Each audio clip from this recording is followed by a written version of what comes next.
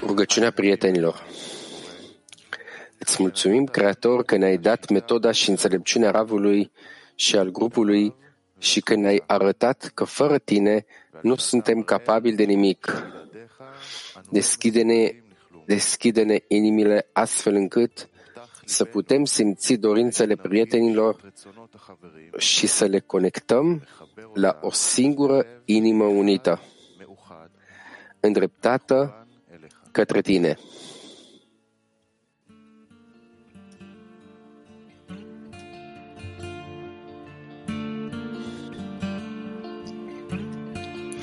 Intenția pentru lecție: deschide-ne inimile pentru a simți dorințele prietenilor.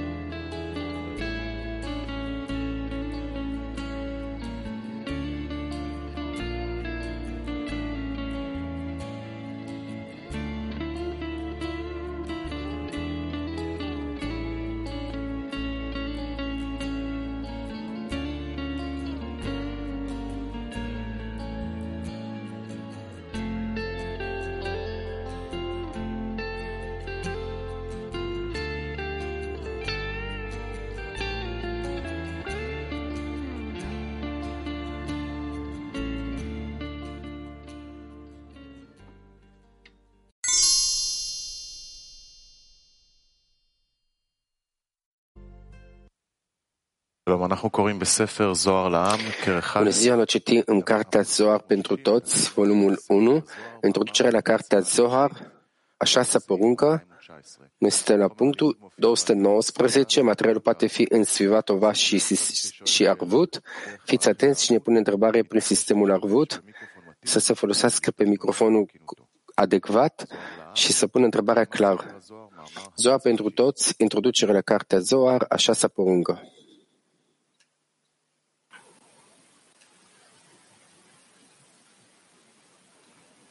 Este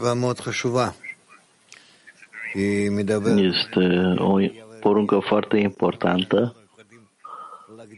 Vorbește despre multiplicare, adică cât de capabili suntem ca să ne creștem eforturile noastre în iubire, conexiune, angajându-ne cu toți împreună.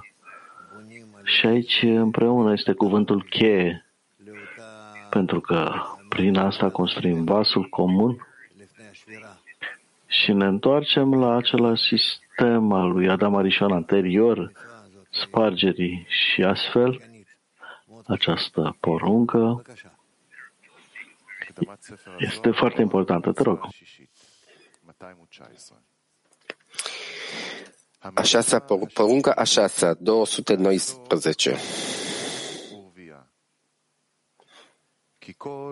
A 6-a poruncă este să se angajeze în înmulțire.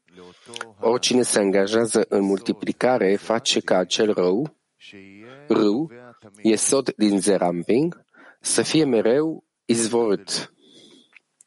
Apele sale nu vor înceta și marea, Malchut, se va umple din toate părțile și suflete noi se înrenoiesc și ies din copacul acela. Și multe oști se înmulțesc deasupra împreună cu acele suflete, pentru a le păzi, după cum este scris. Lasă apele să roiască cu roiuri de făpturi vii. Aceasta este semnul legământului sfânt, râul care se întinde și iese din Eden, al cărui ape se mulțesc și roiesc cu roi și înmulțire de suflete pentru acel animal.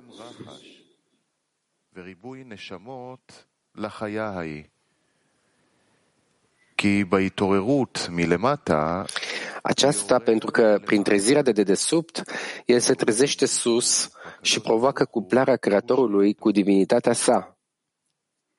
atunci răul Yesod din Zerampin va izvorî mereu cu mad și apele sale nu vor înceta niciodată să se dea Nukva. Și marea Nukva din Zerampin va fi umplută din toate părțile din partea cuplării pentru a reînvia lumile și din partea nașterii sufletelor. Și suflete noi sunt reînnoite și ies din acel copac.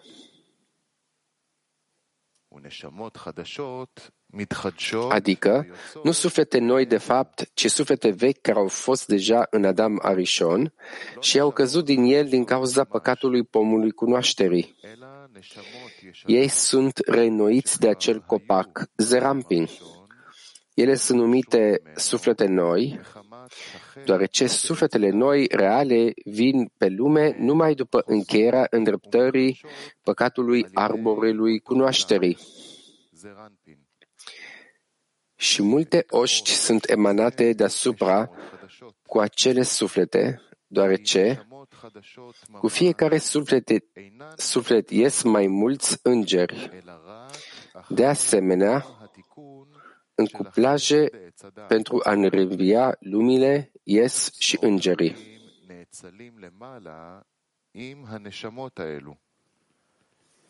כי עם כל נשמה יוצאים כמה מלאכים. וכמו כן, בזיווגים להחיות העולמות יוצאים... Este scris, lasă apele să roiască cu roiuri de făpturi vii. Acesta este semnul legământului sfânt, răul care se extinde și iese din Eden, deoarece roiul de făpturi vii îl implică pe Yesod din Zerampin, care este numit semnul legământului.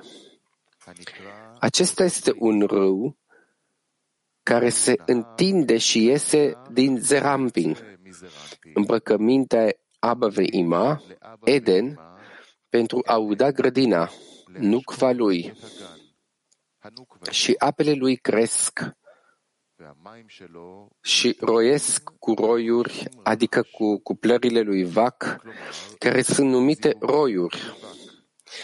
Acesta este sensul roiului cu roiuri. În ceea ce privește cuplările Gar, pentru nașterea sufletelor s-a spus și înmulțirea sufletelor pentru acel animal.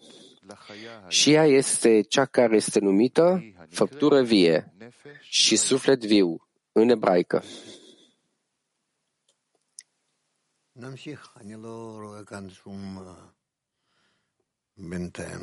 Nu văd nicio întrebare pe moment. 220. Mai multe păsări, îngeri, ies cu acele suflete care intră în acel animal Malchut. Ei zboară și cutreieră prin lume, iar când un suflet iese în această lume, pasărea care a zburat iese cu ea și din acel copac iese cu sufletul. Câți îngeri ies cu fiecare suflet?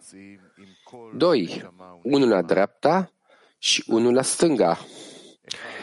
Dacă este răsplătit, ei îl păzesc după cum este scris, căci el va porunci îngerilor săi să te păzească și dacă nu, îl defăimează.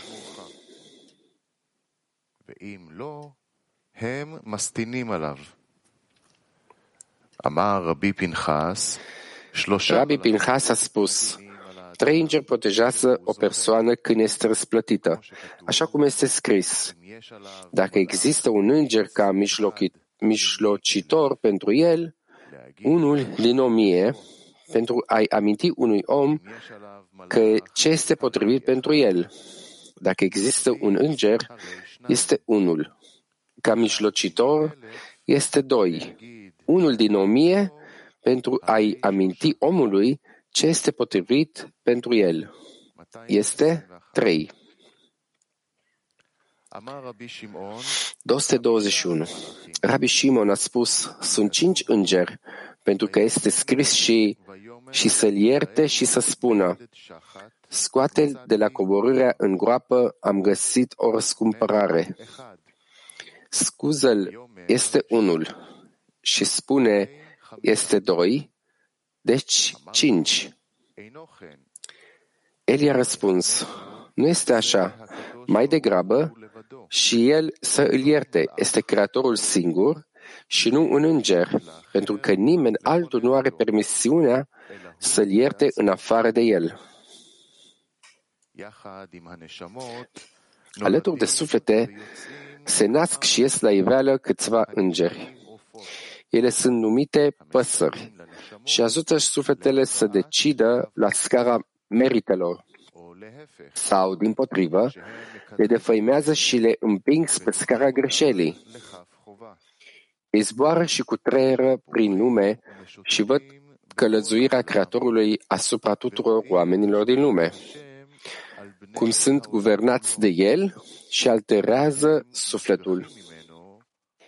Dacă sufletul este răsplătit, se condamnă pe sine și întreaga lume la o scară de merit. Dacă nu este răsplătită, ea se condamnă pe ea însăși și pe întreaga lume la scară de vină. Acesta este motivul pentru care el întreabă, câți îngeri ies cu fiecare suflet?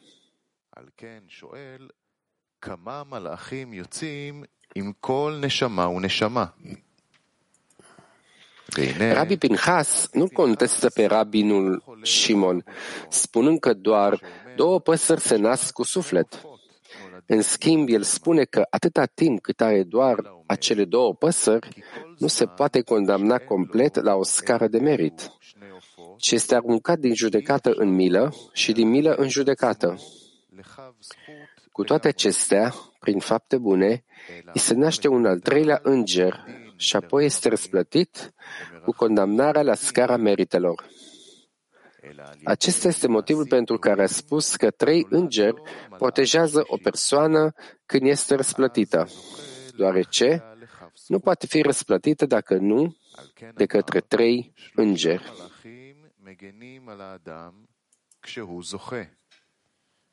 שלא יוכל לזכות זולת על ידי 3 מלאכים.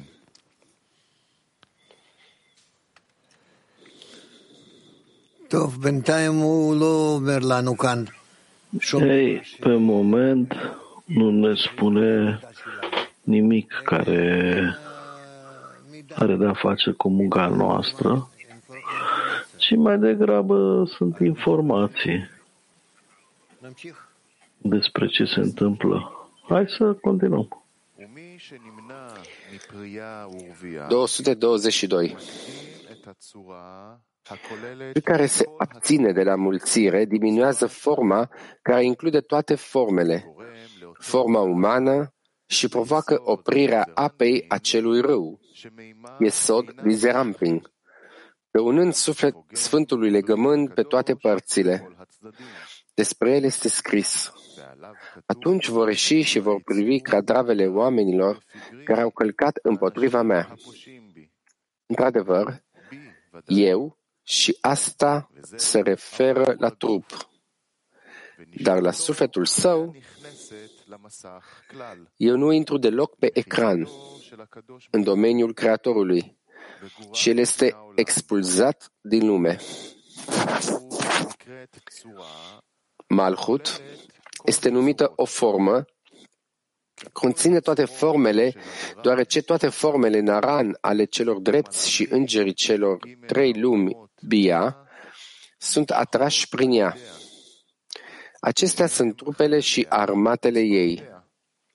Prin urmare, cel care nu se angajează în multiplicare diminuează imaginea lui Malchut și o reține să-și scoată trupele și armatele, deoarece trezirea de jos evocă o trezire corespunzătoare de sus, provocând o cuplare a Creatorului și divinitatea sa, pentru a naște naran și înger în Bia.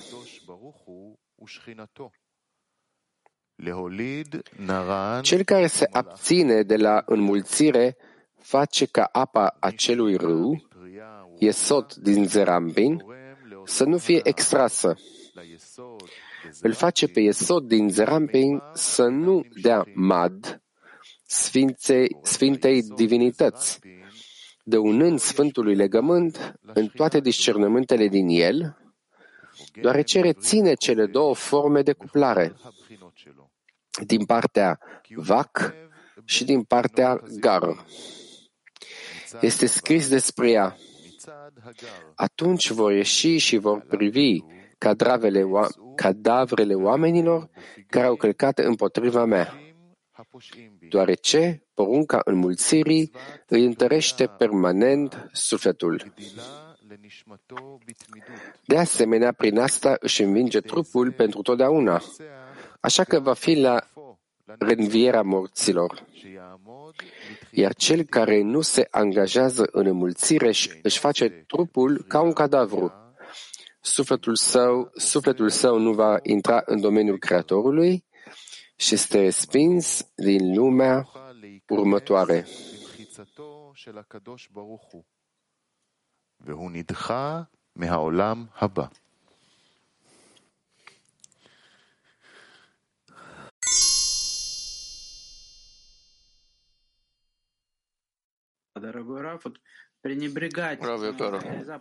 Da, dragule Rav, dar nu luăm în considerație această mitzvah, înseamnă că vom aduce astfel că nu va fi această bază a lui Zerampin și Creatorul. Ce înseamnă că Creatorul nu e în considerație o mitzvah? Se conecteze cu Zerampin, care e sursa luminii pentru noi. Noi trebuie să trecem cumva această lumină. Asta e intenția? Dacă ne conectăm între noi pentru a transmite altora împreună și a primi lumina, e suficient pentru a conecta ceea ce noi câștigăm este conexiunea între noi? Da. Zafon 1. Rav, ce înseamnă sufletul lui Adam Arishon, ce sunt sufletele care au ieșit din ea?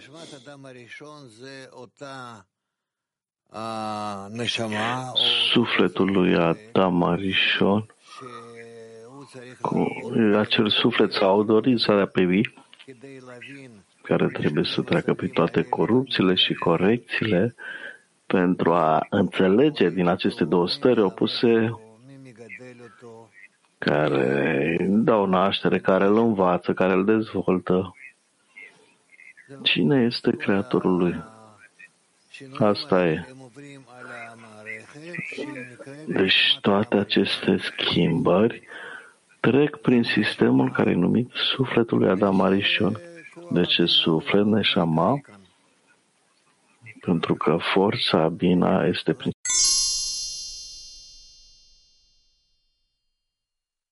Cum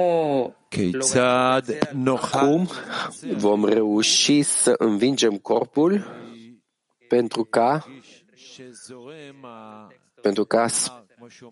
să lăsăm să curgă râul de Esod de Zerampin în interiorul său? Trebuie să corectăm fiecare parte din corp ca să fie pentru a dărui și apoi în măsura în care primește această calitate pentru a dărui și e capabilă să se corecteze cu altă parte, cu alte părți ca să le dăruie lor, în măsura în care se conectează ca o singură inimă corectată, vor fi capabili să primească de la Creator de deasupra senzația pentru a dărui și apoi avem o singură lumină și un singur vas.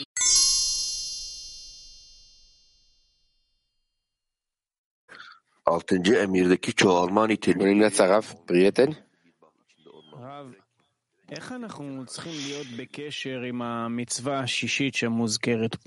Cum ar trebui să fim în legătură cu calificările poruncii a 6-a în grupul nostru de 10, astfel încât să ne putem spori vasul interior al sentimentelor, ca să fie cât mai mare și puternic să simțim lucrurile scrise aici?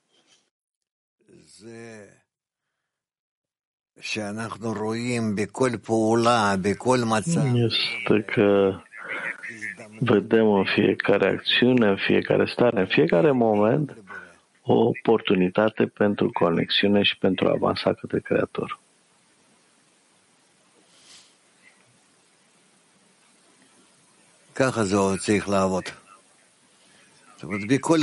Așa ar trebui să lucrăm. Adică în fiecare moment am o oportunitate de a lua încă un nivel și a urca la el ca să fiu mai aproape de Creator și apoi să construiesc încă un nivel ca să fiu mai aproape în dăruire. Mă urc pe niveluri ca un copil mic.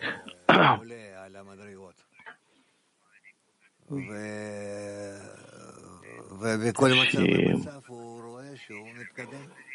în fiecare stare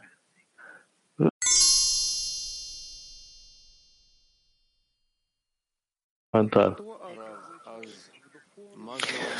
Rav, atunci ce înseamnă spiritualitate această mitzvah?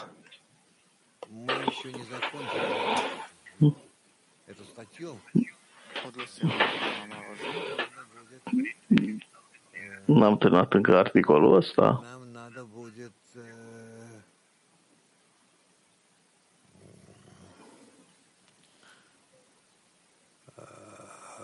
Что сделать? Ну, мы еще выясним, что значит. Noi vom analiza mai mult ce înseamnă multiplicare. Adică cu ajutorul zivug de AKA, cuplării prin lovire, de naștere la următorul parțuf și la următorul.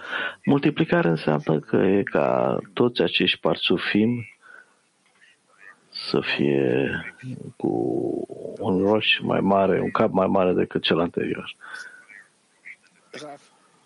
USA Nord-Vest. Rav,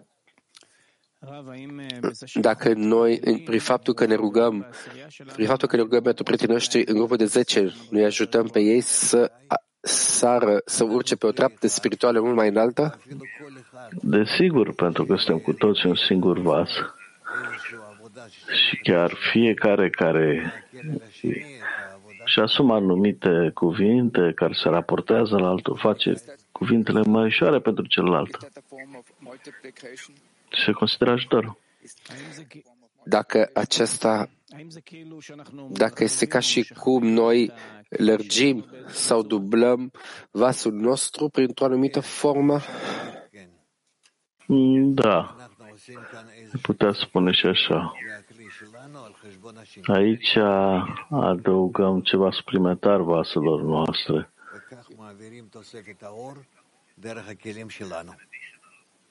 Așa transmitem lumină suplimentară. Rav, prieteni, cum putem ajunge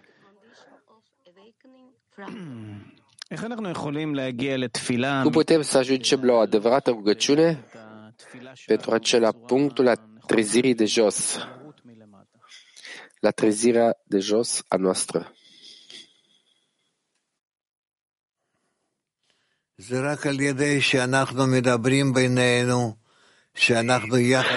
Doar prin cum vorbim noi între noi, când studiem împreună, când devenim încorporați împreună, când împreună ne transmitem unul altuia impresiile, într-un mod atât de treptat se nasc noi vase noi, care vin și se trezesc în noi ca rezultat al conexiunii noastre, al încorporării noastre.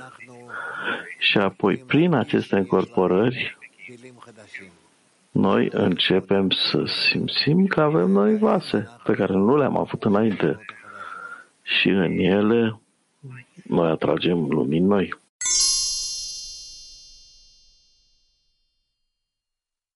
Nu-l citim din nou. Așteaptă poruncă, da? Porunca a 7-a. Punctul 223. A 7-a poruncă este să tăiați împrejur după 8 zile și să îndepărtați murdăria percuțului. Este așa pentru că acel animal, Malhut, este al 8-lea dintre toate gradele când începe de la Bina și că Nefesh, care a părăsit-o, trebuie văzut înaintea ei timp de 8 zile, deoarece ea este gradul al 8-lea.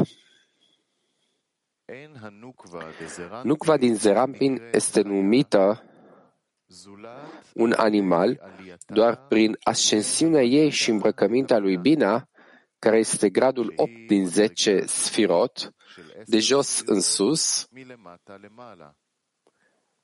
Malhut, Nukva din Zerampin, este numită și al 8-lea, pentru că s-a ridicat cu 8 grade de la ea, la Bina, și abia atunci este numită Haya, animal ca și Bina.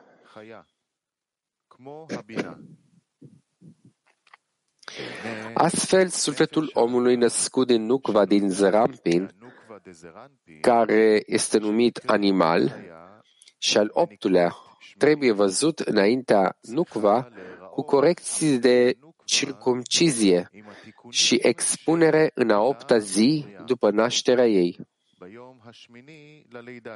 Atunci este evident că ea este un suflet din acel animal sfânt și nu din altă parte, deoarece atunci, prin puterea circumciziei și a expunerii Sitra Achra, este complet alungată din sufletul omului și poate primi toate lumile acelui animal. Acesta este sensul, lăsați apele să roiască. Și astfel, ea primește madul superior de la Zon și este completat în aceste ape.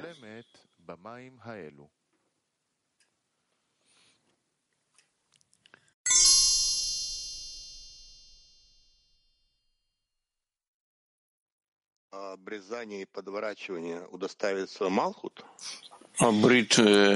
Acest brit, acest pact, Malhut are nevoie de asta? Ступени, которые должен сделать человек со своим желанием. Sunt două niveluri pe care omul trebuie să le creeze cu dorința lui, să le taie din el. Și acea parte pe care o taie din el trebuie să o poartă, să o îngroape în pământ și partea care rămâne trebuie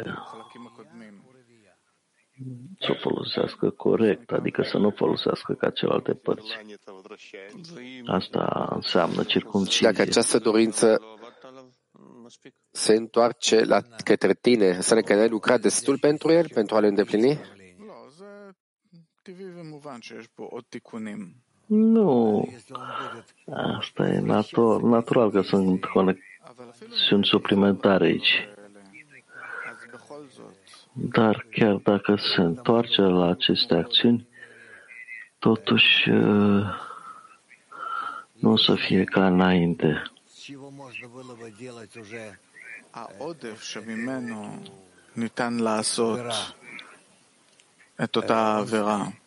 Pentru că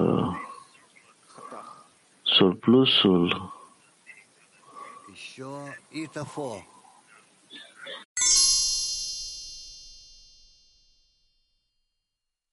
acum îndepărtat. Rav.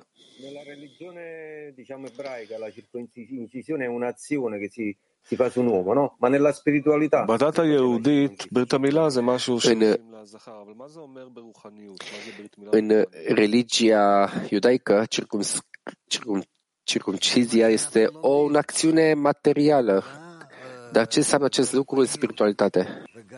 Asta învățăm. Circumcizia în spiritualitate. De asemenea, și în Tora este scris că ar trebui să stai din inimă.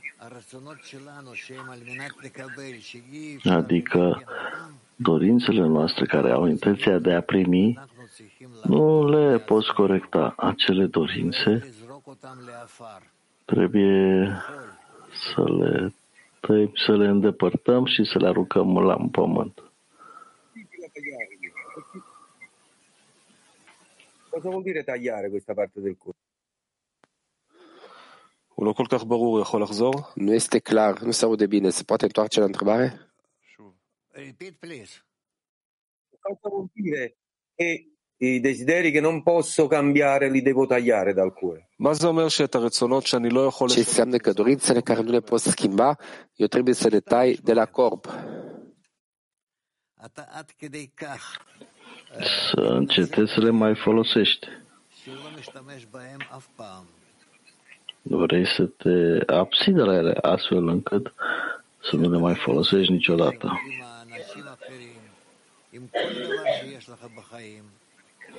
Nu formezi multe conexiuni cu alți oameni prin aceste dorințe cu intenția de a primi.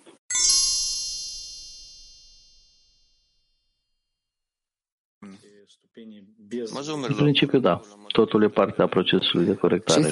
Ce înseamnă să trecem aceste toate trepte spirituale fără apele superioare?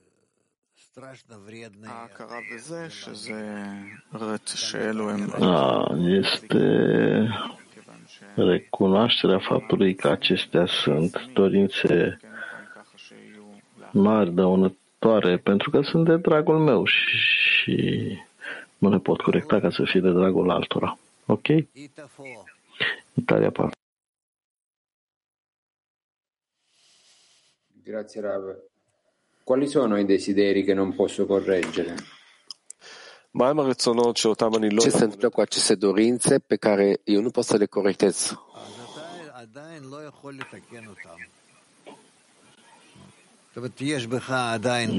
Pe care nu poți să le corectezi încă, adică sunt astfel de dorințe în tine pe care dacă le folosești, cu siguranță vor avea intenția de a primi. Așadar, te reții să le folosești doar după ce le corectezi. Un loc în care pui restricții asupra lor, în astfel de condiții în care nu le folosești. Dacă faci aceste corectări, poți să începi să folosești de asemenea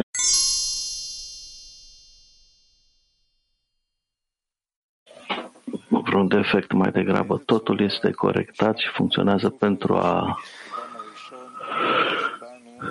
Sub ce formă acest parțuf al lui Adam Arishon este simțit în noi sub o formă particulară?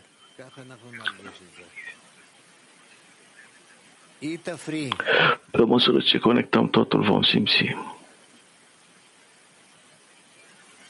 Buongiorno Rav, come controlliamo la pulizia dell'intenzione?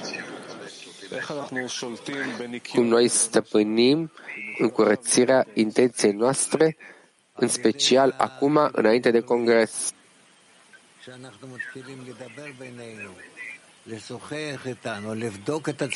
Prin conexiunea cu prietenii, când începem să conversăm, să ne verificăm, acesta este cel mai precis test.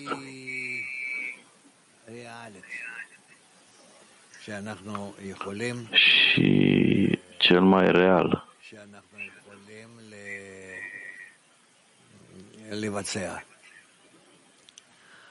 Woman Asharon.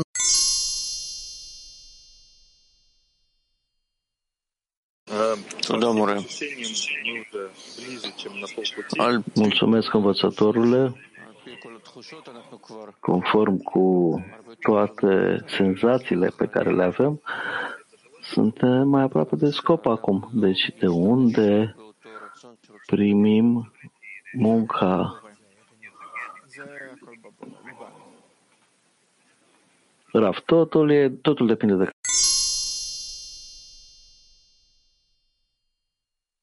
Femele Heb 2. Mulțumesc, Raf. Dorințele omului par să vină dintr-un loc foarte adânc. Cum putem să lucrăm cu ele? Cum putem să încercăm să le izolăm, să le înțelegem?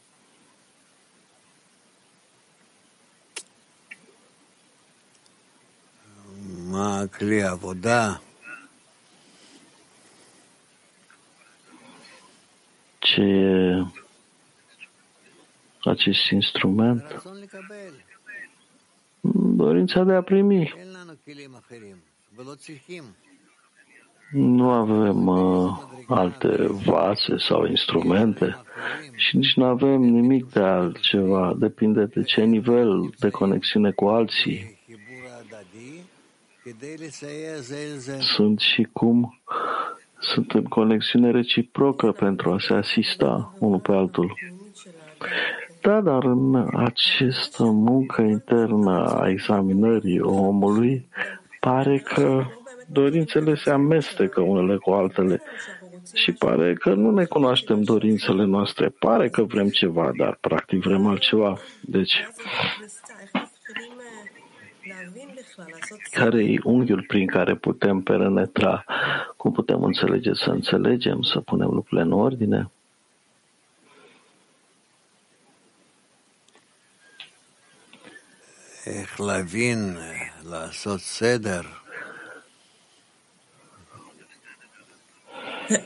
Nu înțeleg cum să punem în ordine sau?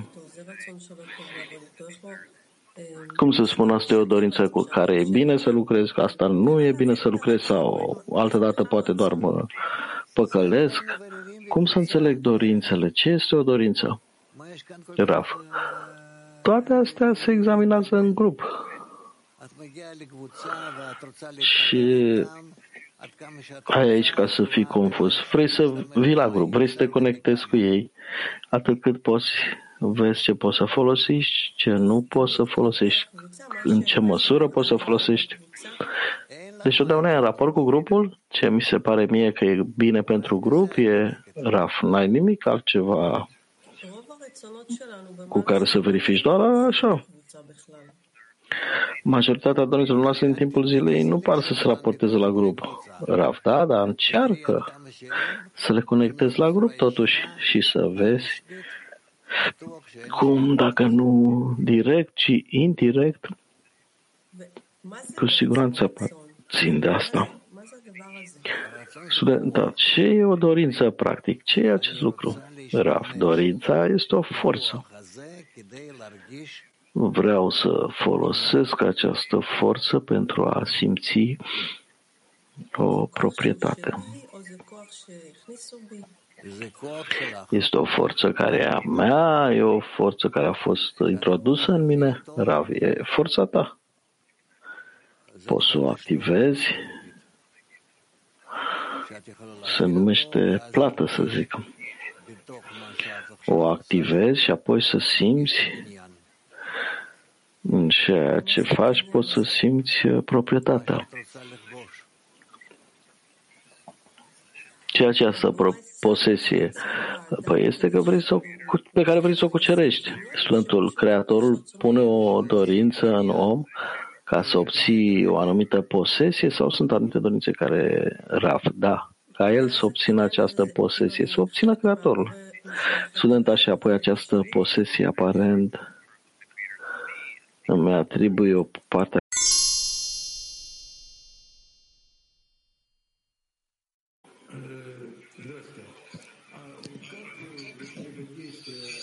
איך הפעולה הזאת של מילה? Această acțiune de circumcizie poate să se raporteze la să facă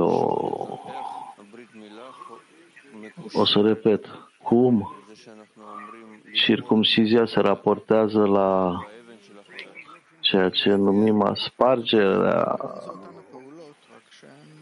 inimii prietenului sau în esență aceeași acțiune, doar se numește diferit. Deci astea sunt diferite nume pentru aceeași acțiune? Da, conectează-ți inima cu inima prietenilor. Peta Tikva.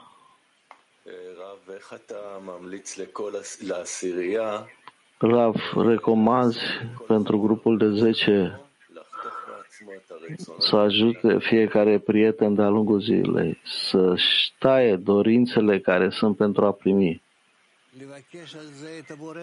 Rav, să ceară Creatorului asta. Ceară Creatorului. Ca El să o facă.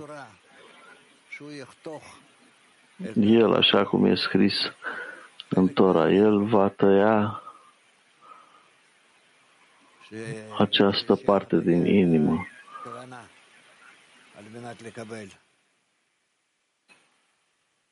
ca să fie responsabil pentru intenția de a primi.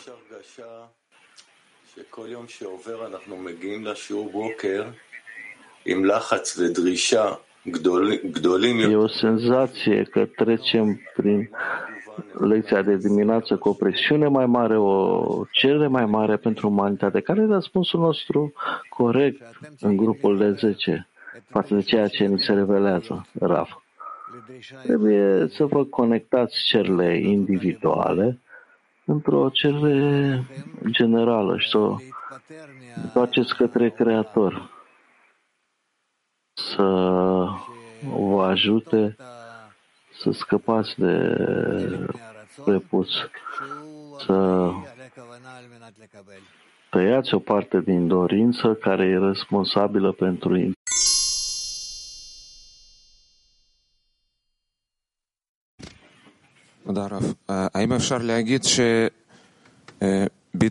putem să spunem că anularea în grupul de 10 e de asemenea când facem o mitzvah, o circumcizie,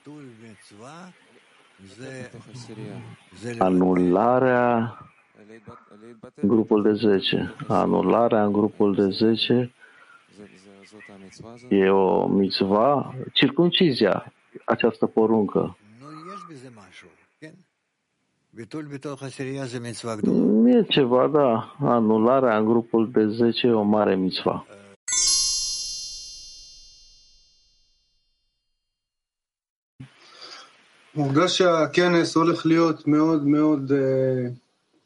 Îmi simți că congresul va fi foarte puternic, foarte special. Cum să ne pregătim pentru un astfel de lucru? Nu ne putem pregăti cu adevărat. Cum putem să pregătim un vas pentru o astfel de revelație? Rav,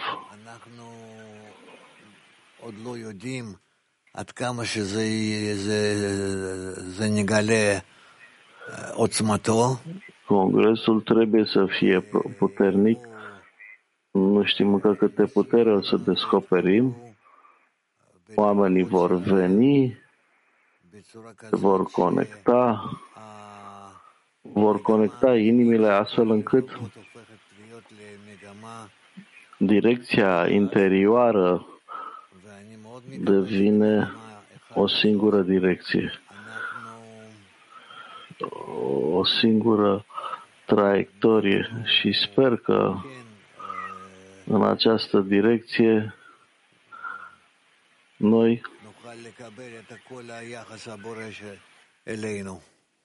vom fi capabili să primim atitudinea Creatorului față de noi. Așa se întâmplă. Cum ne pregătim, Rav? Cum ne pregătim pentru un lucru atât de mare, Rav? Constant să fim în el, să-l căutăm, să avem întrebări, să facem conexiuni, dar nu mecanic, mai degrabă intern, de la inimă la inimă. atât cât e posibil și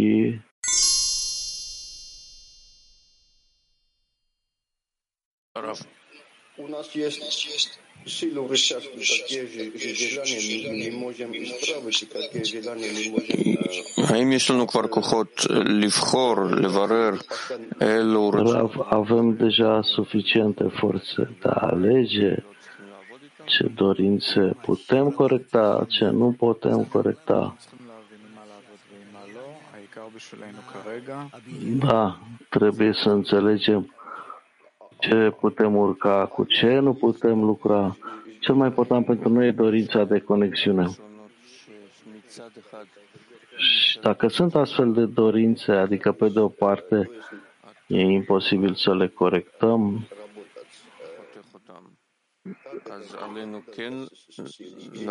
nu le tăiem, atunci ar trebui să lucrăm cu ele. Pur și simplu să tindă inimile pentru conexiune. Noi încă nu avem date pentru a să verificăm. De aceea noi trebuie pur și simplu să unim mișcări în inimilor noastre și noi vedem cum Creatorul le unește. Vom simți lucrul ăsta, cum ele se unesc. Cum influențează una pe alta, cum atrage una pe alta și așa mai departe. Turcia 6.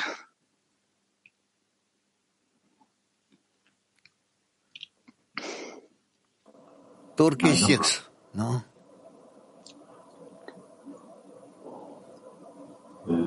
Sevgili Rab, en büyük korkum grubumdan kopmak. רב יקר, הפחד הגדול ביותר שלי הוא להתנתק מהעשירייה. האם יש עוד... Cea mai mare frică a mea este să mă deconectez de grupul meu de 10. Mai este ceva de care eu trebuie să mă îngrijorez? Și dacă este, ce e? Rav. Nu, principalul este să nu te separi de grupul tău de 10, să fii tot timpul cu el, să fii tot timpul în grupul tău și să nu ai niciun gând pentru tine, să te gândești tot timpul la ei. Și lucrul ăsta este foarte important. Și pe urmă, ce va fi, păi va fi. Și nu contează absolut nimic în afară de ce.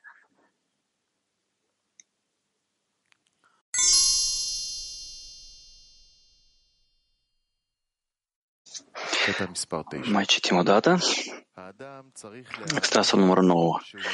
Omul trebuie să creadă că a făcut acest lucru deoarece Creatorul i-a poruncit să îndeplinească această poruncă și a trebuit să asculte ceea ce i-a poruncit Creatorul să facă. Cu toate acestea, Creatorul s-a ascuns într-un veșmânt de lolishma, cum ar fi prietenii, astfel încât, prin această îmbrăcăminte, el să creadă că trebuie să asculte de vocea lui Lishma. Dar adevărul constituie în aceea că omul trebuie să creadă că totul a fost înfăptuit de Creator. Astfel, după ce efectuează mitzva, el trebuie să spună că a fost Creatorul cel care a acționat în spatele veșmintelor lui Lishma. Rezultă că atunci trebuie să-i mulțumească Creatorului pentru că i-a oferit prin aceste veșminte dorința de a ține poruncile lui.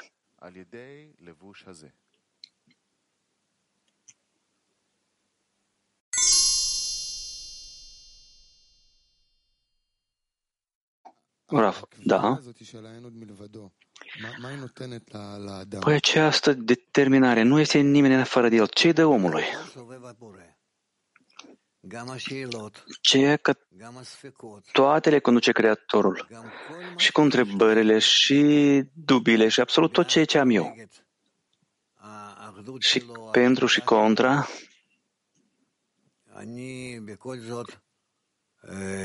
unitatea lui, conducerea lui. În orice caz, eu trebuie să primesc că totul este de la el. Dar unde sunt eu? Eu sunt materia.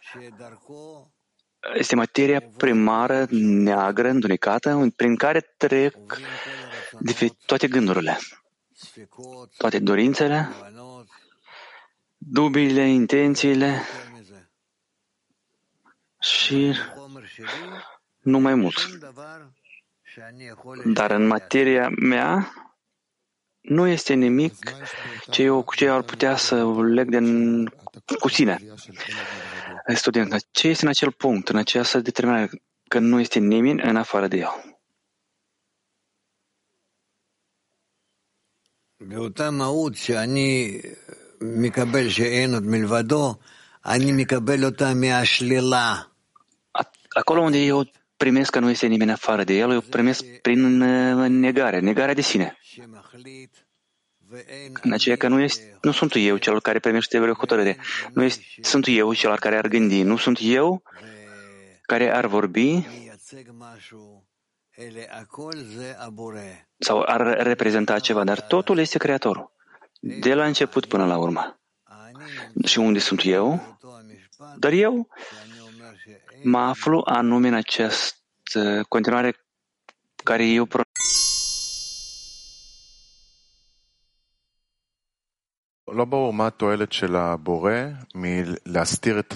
nu e clar ce folos este pentru Creator să se ascundă pe sine după îmbrăcămintea lui Lishma. Cu cine ajută pe noi lucrul ăsta? Rav, ca noi să ajungem la Lishma, ca să cerem. Ca noi să cerem Lishma. Student, păi noi suntem obligați să facem ceea ce de la Lishma și pe urmă să ne ferim de asta. Da, dar cum putem fi încrezuți că noi, într-adevăr, putem merge la treaba asta? Rav, păi noi avem mulți prieteni. Noi, de fapt, jucăm în fața celorlalți. Și de aceea noi din toți creăm chipul Creatorului. Creatorul nu există, El nu este. El se află la nivelul ascunderii mai profunde decât toate. Dacă eu nu înțeleg,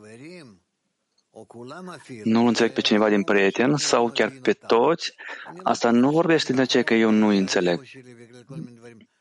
Da, nu-i percep corect din cauza ego-ului meu, dar Creatorul se află la un alt, mai înalt decât așa cum îi formează El pe ei și El este ascuns după ei. Și atunci se primește că eu sunt obligat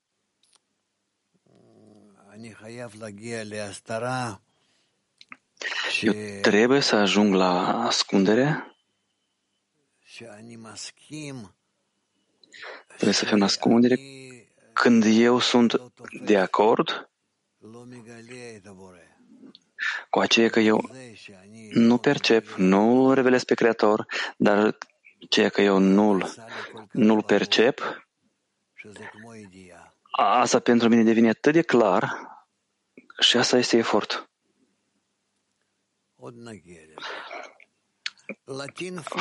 Vom mai ajunge.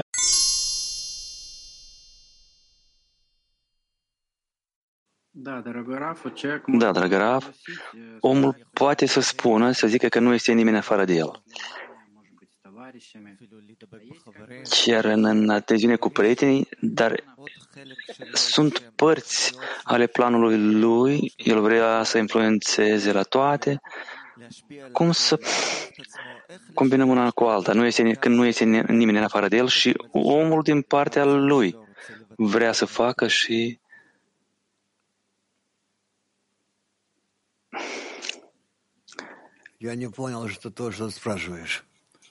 eu nu am înțeles ce tu ai întrebat. Nu este nimeni afară de el, guvernarea Creatorului. Și este influența lui, a omului. Cum să combinăm una cu alta? Pentru a le combina, omul trebuie să se unească cu Creatorul, pentru că altminteri se va primi una contra la cealaltă. Student, dar, de exemplu, când omul planifică ceva în viața lui, cum el aceste planuri pe care le planifică să le includă în guvernarea Creatorului, când nu este nimeni afară de el, Rav, să se anuleze. Altfel, nu nicicum. Ce înseamnă a se anula? Este vreo hotărâre care trebuie să o primească omul în viață? Rav, păi uite și anulează-te. De anulat în fața cui? Rav, în fața Creatorului. Student. Dar cum să includ aici hotărârea mea, Rav? Să anulez? Student, să nu primesc o hotărâre? Rav, să iei hotărâre că tu te anulezi.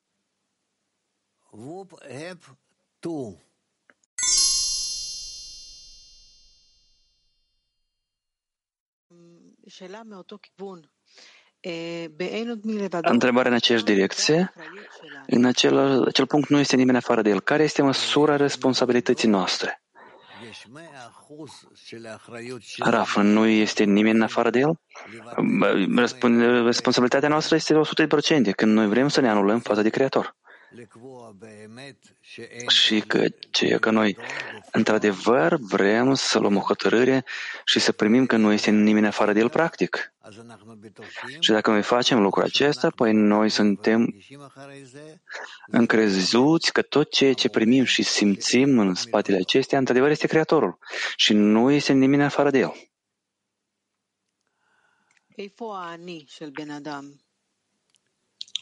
Student, dar unde este euul omului?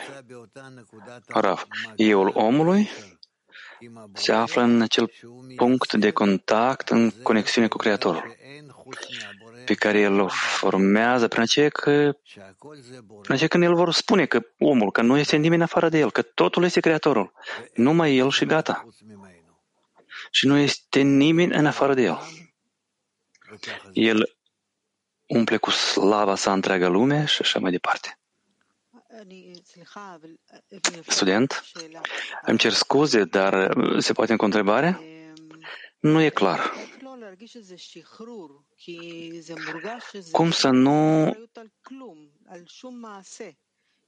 Cum să simt eliberare? Pentru că nu sunt răspunzătoare de nimic, nu am nicio acțiune, totul este de la el. Păi nu sunt vinovată nimic. Rav, nu, tot ce iese de la el duce o rezolvare, o hotărâre. Tot ce iese de la el este o hotărâre, că totul face el și numai el. Și aici, anume aici, tu te formezi aici, pe sine. Mulțumesc.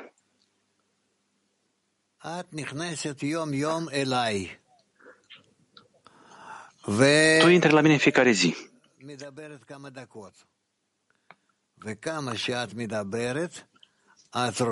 Câteva minute ceva îmi povestești. Și în măsura în care tu ceva spui, tu vrei ceva să rezolvi.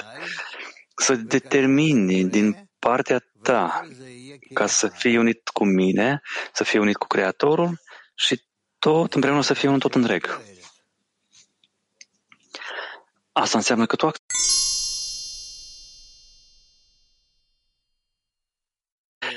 Bună dimineața, Rav, Haverim. Priviți, el spune că Creatorul se ascunde pe sine în îmbrăcarea lui Lishma, adică prietenii sunt asemănători și cu ajutorul acestei îmbrăcări, omul trebuie să asculte vocea lui Lishma. Dar să nu supăr pe nimeni și pe soția mea. La mine acum totul explodează. Cum să depășesc? Puteți să mă sfătuiți. Prietenii, soția mea, astea, totul este Creatorul. Cum să mă ridic asupra acestora? Eu cad ca într-o groapă și pe urmă, practic, explodez. Că prietenii sunt ca Creatorul. Este clar că cu prieteni. Dar cum să fiu în muncă ca să nu-mi explodeze creierul? Rav,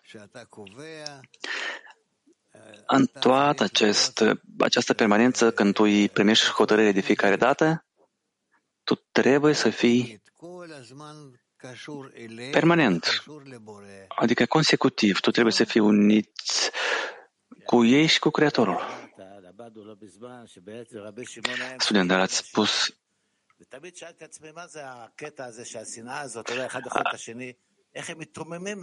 Chiar și Rabbi Shimon scârția din dinți. Cum să mă ridic la asupra tuturor? Cum noi în grupurile noastre de 10, cum să ne ridicăm? Cum a făcut Rabbi Shimon? Să ia cuțitul în dinți și...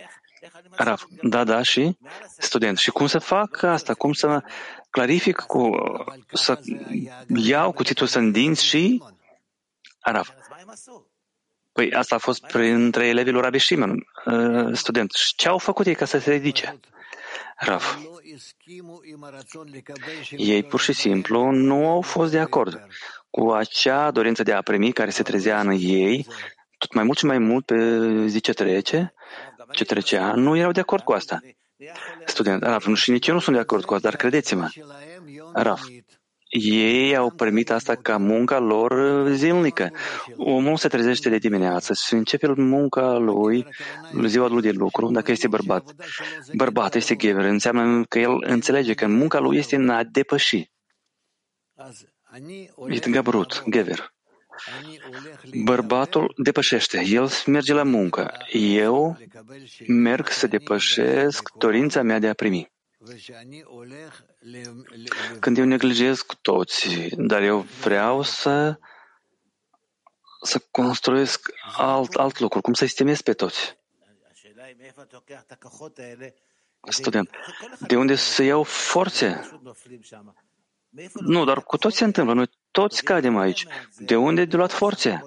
Să ne ridicăm asupra la acestea, dar să nu cădem de fiecare dată. Raf, din grup, toți împreună și din grup. Totul depinde de unire. Totul depinde de unire. Student, dar dacă cineva nu vrea să lucreze cu tine, tu singur lucrezi. Dacă ceilalți nu participă cu tine, Rav, sunt mulți prieteni dintre noi, din prieteni, care în conexiune se află în conexiune și nu vorbi așa. Student, dar eu am o problemă. În afară de asemenea, nimeni nu te ascultă și tu simți că ești unul, singur. Explodează creierul. Ce să fac cu asta? Rav, pentru că tu nu vrei să fii prieten pentru alții. Ce depinde de mine? Rav, depinde de tine și numai de tine.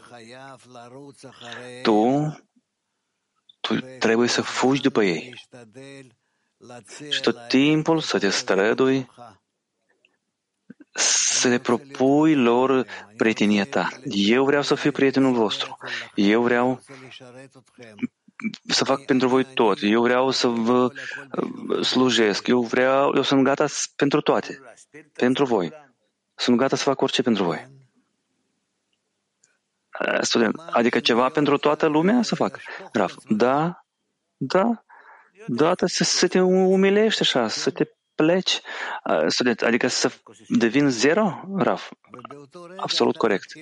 Student, asta este problema mea. Rav, și uite, în acea clipă tu vei începi să înțelegi că, uite, aici este rolul tău și că tu trebuie să faci asta și că tu, în aceeași măsură, vei putea să-L obții pe Creator. Student, asta ce Creatorul așteaptă de la mine? Că eu mă voi umili? Rav, tu trebuie să fii ca apa. Apa este Torah. Student, păi atunci sunt șanse să avansăm. Noi așa avansăm. Rav, și atunci va fi avansare.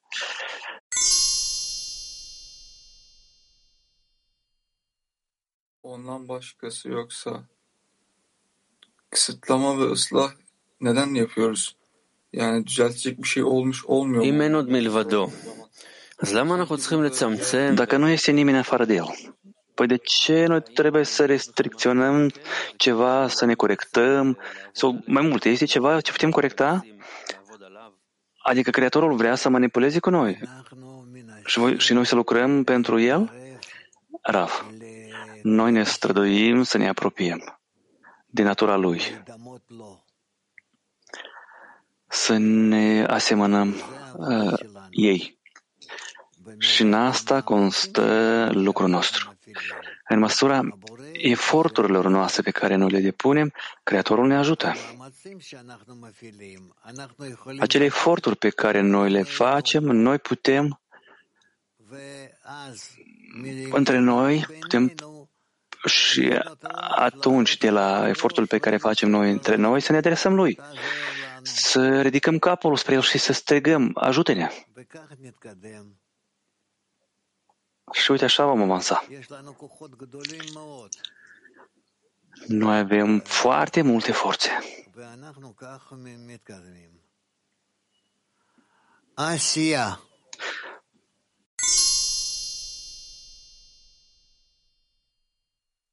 Mac 21. Rav, ce înseamnă poruncă și cum să înțelegem că Creatorul dorește îndeplinirea acestei porunci? Rav, poruncă, mitzvah, de la cuvântul tzivui, adică când Creatorul vrea ca noi să facem și să ne asemănăm Lui. Și se primește că porunca este acțiunea pe care facem noi pentru a ne asemăna Creatorului. Cum este scris, fă-ți dorința ta ca dorința Lui. Cât mai multe acțiuni, dacă vom face de felul acesta, păi noi, prin aceasta, vom fi mai mult asemănători Creatorului. Student. Și cum să știm că asta este dorința Lui? Cum să ne orientăm? Rav. Toate aceste porunci, mitzvot, ele toate sunt îndreptate spre a iubi aproapele ca pe sine însuși.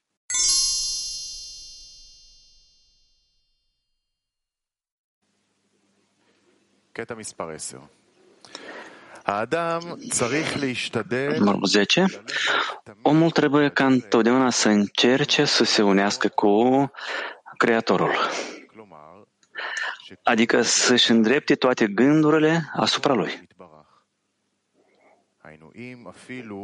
Cu alte cuvinte, chiar dacă este în cea mai rea stare, adică mai jos, de atât nu poate cădea, el nu trebuie să părăsească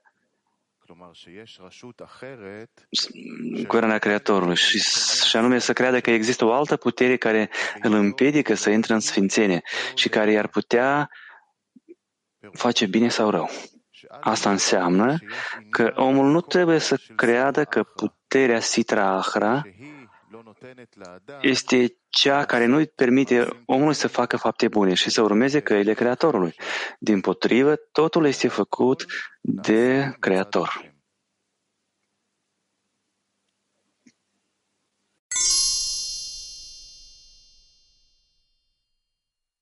Acolo. Rav, când se vorbește că noi trebuie să o realizăm, adică când se vorbește despre partea dreaptă, Rav, omul trebuie să fie încrezut, să creadă. Uite, asta înseamnă să creadă Yamin, să fie corect. Omul trebuie să fie încrezut că tot ceea ce el face, asta vine de la Creator, asta se îmbracă în gândurile omului și uite așa Creatorul determină că așa omul trebuie să facă. Student, cum să fiu încrezut atunci când tu nu te afli într-o realizare spirituală? Raf, nu știu ce înseamnă asta, lasă-mă. Eu nu știu. Eu îți zic simplu. Gata. Student.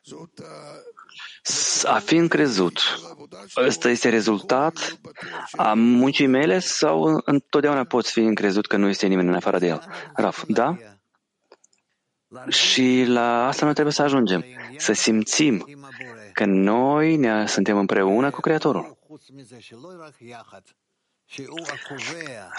În afară de ce? Nu că sunt împreună, dar că El determină, El mă umple pe mine și determină tot ce se află în mine, se întâmplă în mine și tot ce este în jurul meu. Uite, toată această realitate, El o umple și El o formează. El formează toată această realitate. Student, cum să fiu tot timpul în așa încredere? Raf, nu încredere, dar tu trebuie să fii permanent în efort, să primești această imagine că și tu și acolo unde te afli tu, că totul este format de forța superioară.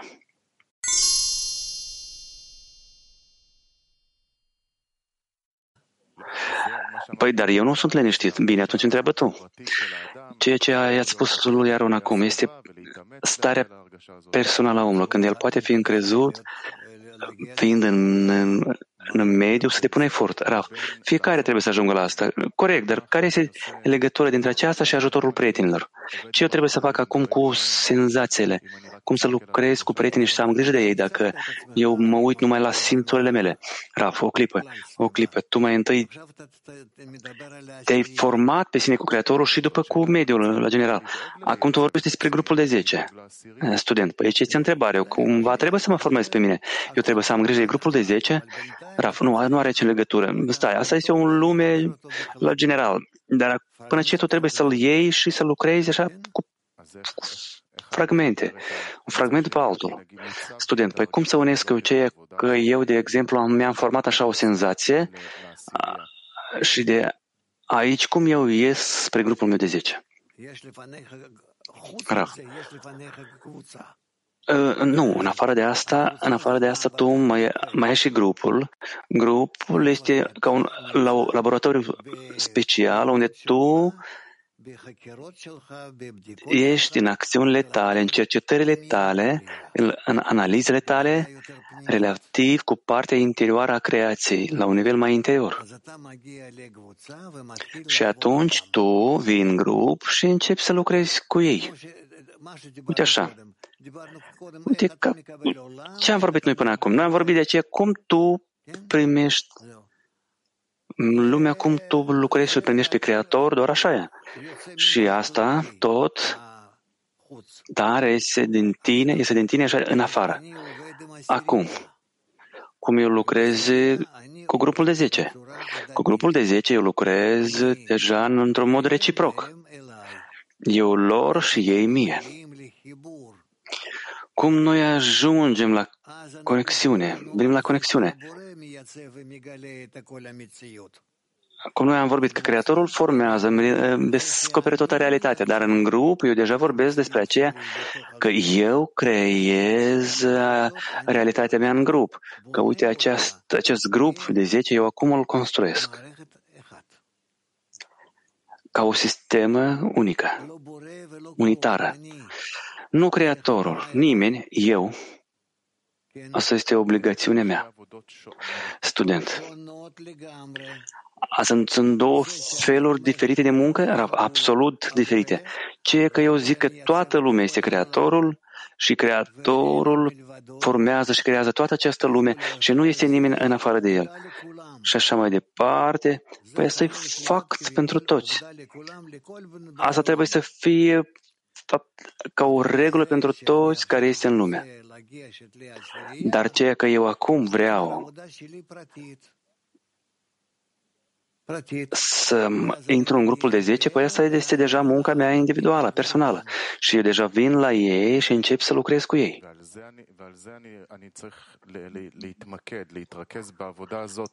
Și aici eu trebuie să mă focusez în munca noastră, să lucrez asupra acesteia. Raf, da. Până cel de urmă, asta este munca mea. Adică după ce eu mi-am format atitudinea mea față de toată realitatea, păi acum eu încep să lucrez cu grupul de 10. Dar grupul de 10 este ceea ce deja ține de suflet. Asta este munca mea interioară.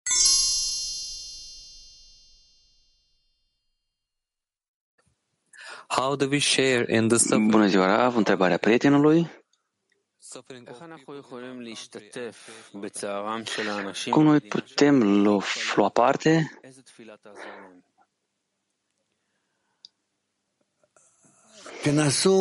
Cum putem să ajutăm oamenii din țara noastră? Rav, încercați să vă rugați.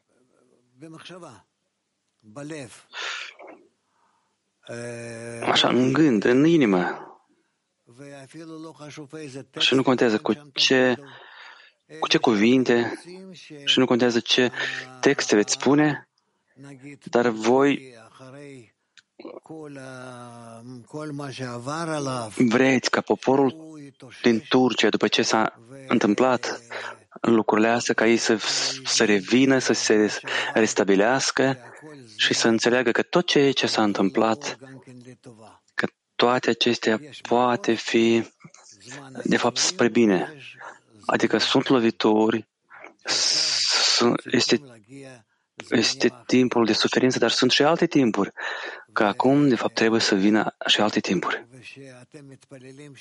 Și că voi vă rugați ca acest timp să vină, timpul de unire, de conexiune, de construire și bucurie.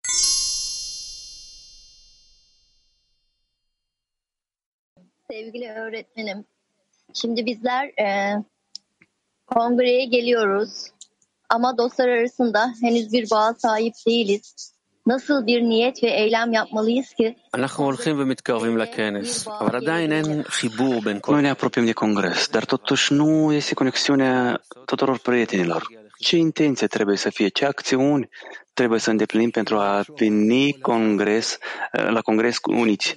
Raf, noi trebuie să ne gândim la lucrul ăsta tot timpul și că tot succesul nostru depinde numai de conexiunea noastră și că noi trebuie să venim la congres cu inima deschisă pentru conexiune. Asta este o problemă. Imaginați-vă că noi ne aflăm, nu, Doamne ferește, în fața unei catastrofe, ceva asemănător, să zicem, cum a fost în Turcia. Și noi putem să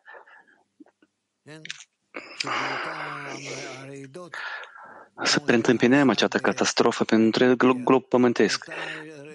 Acel cutremur care a fost în Turcia, ca așa cutremur, poate să treacă pe tot globul pământesc. Vă puteți imagina ce poate să se întâmple? Chiar și învățații spun că asta trebuie să se întâmple. Asta deja trebuia să se întâmple de câteva ori, dar nu știu de ce nu s-a întâmplat. De aceea, haideți noi să ne străduim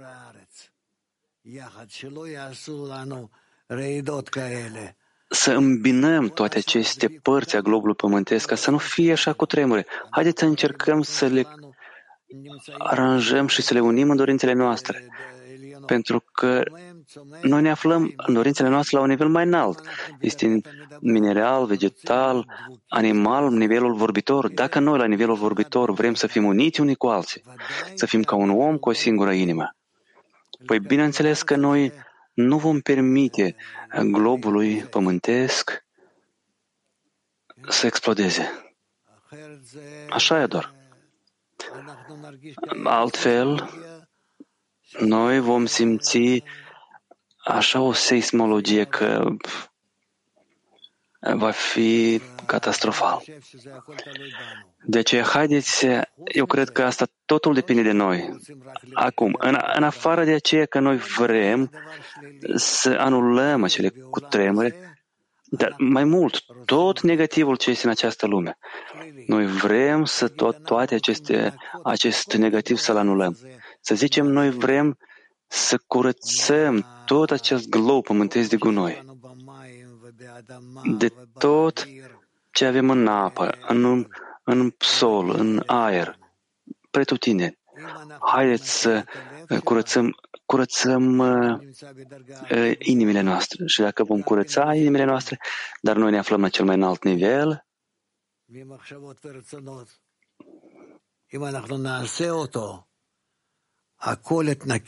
în aceeași murdărie de toate gânduri, dorințe, dacă noi ne vom gândi, totul se va curăța. Noi ne gândim cum noi putem curăța globul pământesc. Foarte simplu, nu este nicio problemă. În natură sunt toate forțele, toate depinde de ceea cum noi le vom pune în funcțiune. le vom pune în acțiune inimile noastre și vom începe să vedem cum toată lumea devine curată,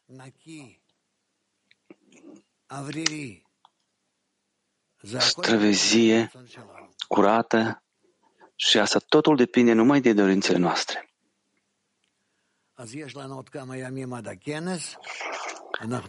De aceea, noi mai avem câteva zile încă până la congres și noi ne vom strădui să ne corectăm, să venim la congres cu inima deschisă și atunci congresul nostru va fi locul de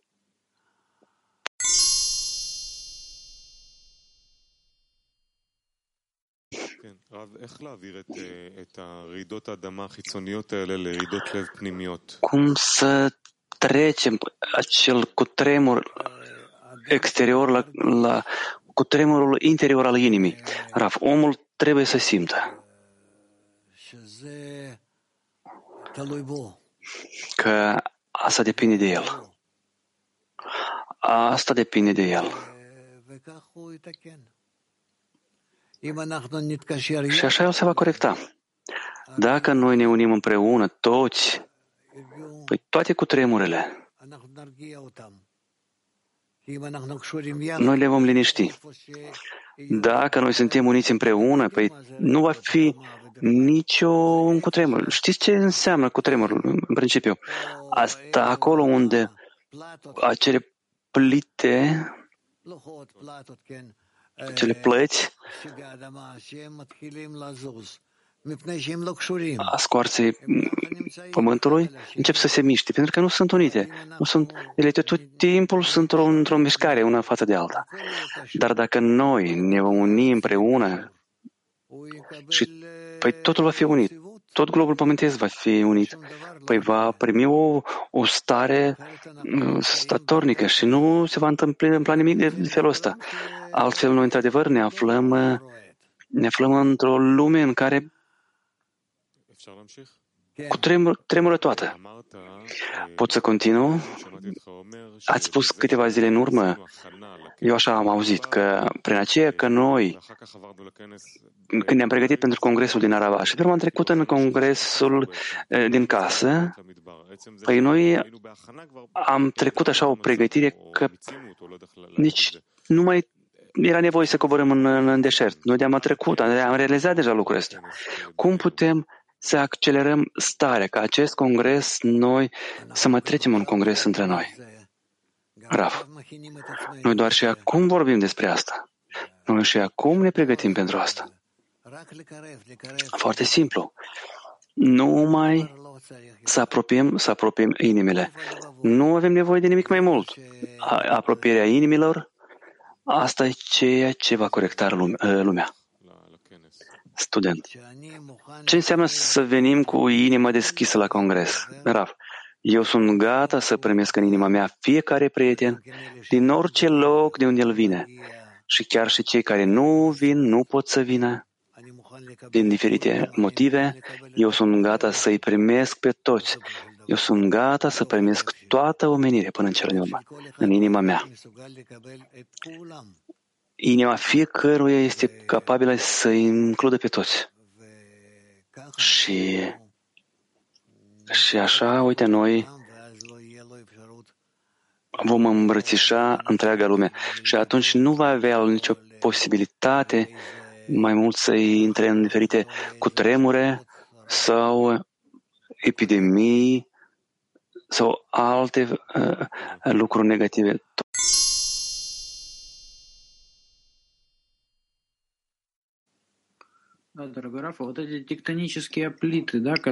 Dragă, aceste plite tectonice care aduc la acele cutremure, ce fel de plite sunt pe care noi trebuie să le unim între noi?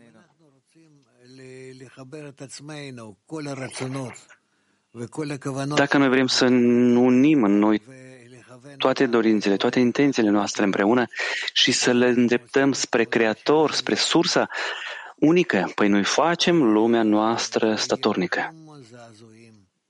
Și nu va avea ea deja nici niciun cutremur, dar și totul se va mișca numai într-un echilibru tot mai mare, moale, treptat, lent, cu grijă. Uite, așa noi vom vedea lumea.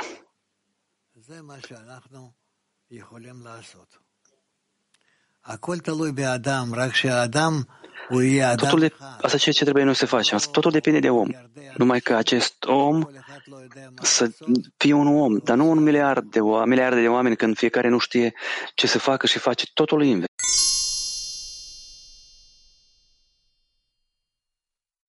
Bună ziua, Raf. Întrebare despre această statornicie. Pentru că se pare că ești deja în adeziune cu Creatorul, dar aluneci. Cum să ne fortificăm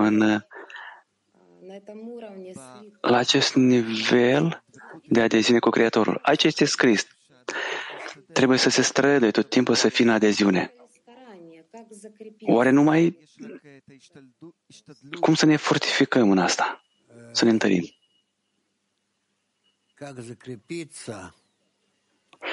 Cum să ne întărim? Numai să ne ținem de prietene. Nu ai de ce te ține altceva. Ca numai de fapt părțile vecine ale sufletului tău și astea sunt prietenele tale.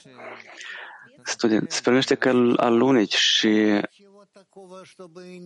Raf, nu, să nu fie așa ceva, niciun gând. Tu trebuie să te agăți de ele și tot timpul să te ții de ele ca bebelușul de mama sa. Și asta va fi adeziune cu Creatorul. Da, și va fi statornicie. Succes!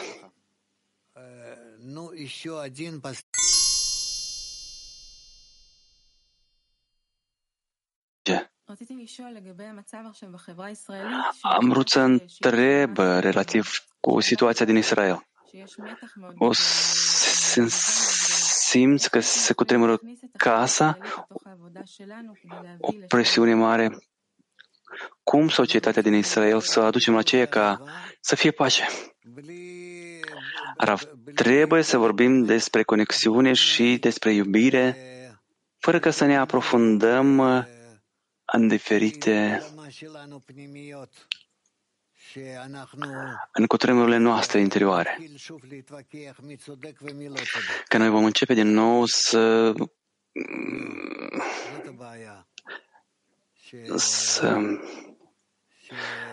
ne contrazicem cine este corect și cine nu.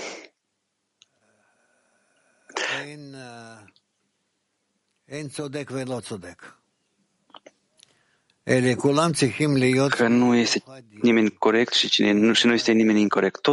Dar toți trebuie să se unească. Și nimeni nu poate să ia asupra sa și să ridice așa drapelul și să zică merge înainte și numai lui îi se cuvine să fie conducător, totul să înțeleagă, să simtă. În asta constă problema.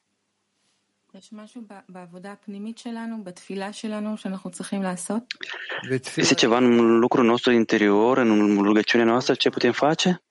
Raf, da, în rugăciunea noastră este ceva.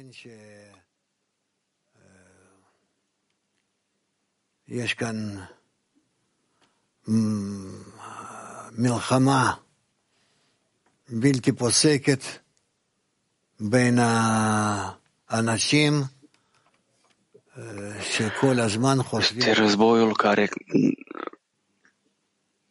dintre oameni care se gândesc numai la putere.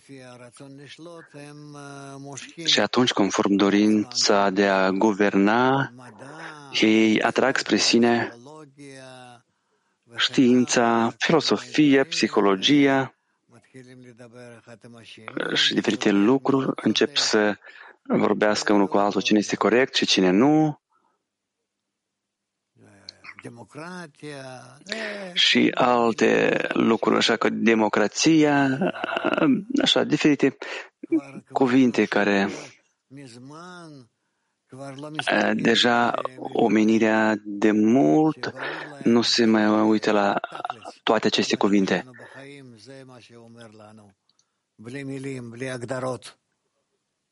Ce avem noi în viață este ceea că se vorbește fără aceste cuvinte, fără determinări și unde nu trebuie să mergem. Noi ne aflăm într-o așa perioadă de timp când totul se strică tot mai mult și mai mult. Și noi vom spera că tot asta se va ruina până la final, așa că noi vom începe să construim o lume din nou, o lume perfectă. Rav, dacă numai Creatorul este în fața mea, ce schimbări trebuie să cer ca să văd schimbarea situației într-o direcție mai bună? Rav, numai conexiunea, ca acolo să conducă diferite idei.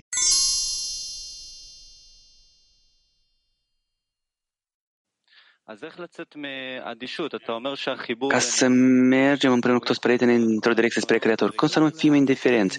Ați spus că conexiunea dintre noi poate să rezolve orice catastrofă. Rav, nimeni nu trebuie să fie indiferent și să nu participe în conexiune. Asta e ceea ce trebuie să ne ridice pe noi la următorul nivel. Numai conexiunea. Fără niciun fel de o hotărâre științifică sau de ceva de felul ăsta. Eu cred că noi ne apropiem de asta, că noi începem deja să descoperim lucrurile astea. Că noi la congres vom ajunge la realizarea acestor lucruri de bază. Va fi.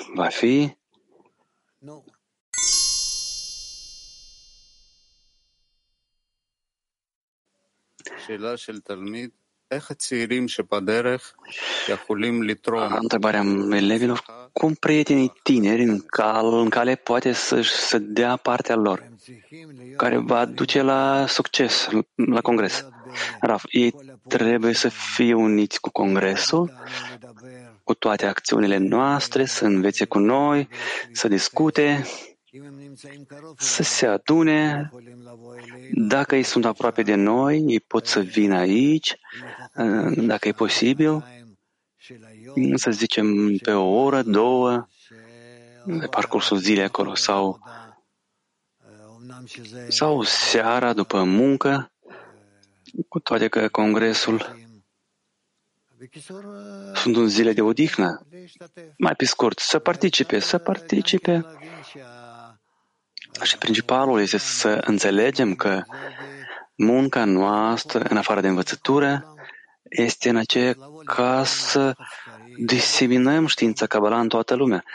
De aceea să veniți aici, să luați cărți și să le dați în cât e posibil.